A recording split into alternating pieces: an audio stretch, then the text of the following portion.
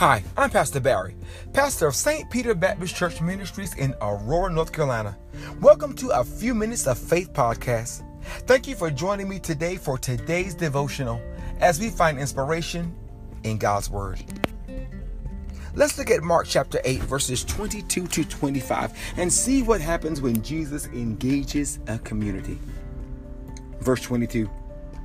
And he cometh to Bethsaida, and they bring a blind man unto him, and he besought him to touch him.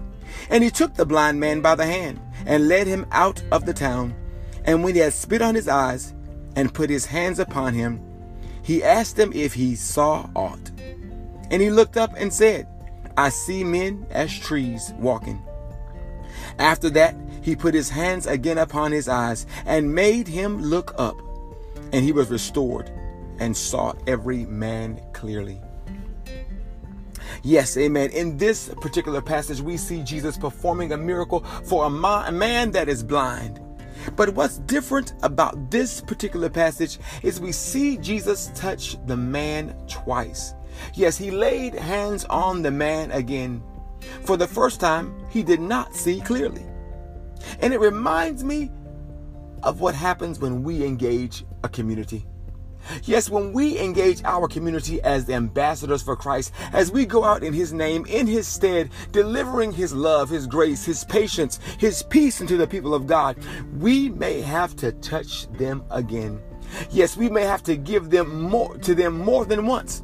We can't keep record of our time, what we gave the first time, how we gave of our resources and time and efforts and prayer, and now we have to do it again. But instead, we have to do whatever it takes until they find the deliverance that God has for them. Yes, we must touch them again. We cannot be selfish. We cannot keep record of our time. Instead, we must let God reward us for all that we give unto his people.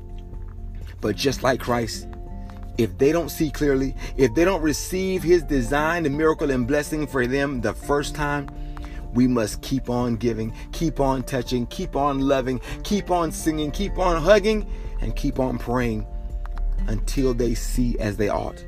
So I encourage you today, as you engage your community, don't keep record of what you've done for this one and done for that one, and how you feel like they ought to already be in a different place because they've received before.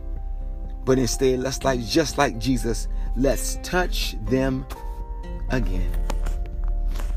And thank you for a few minutes of faith.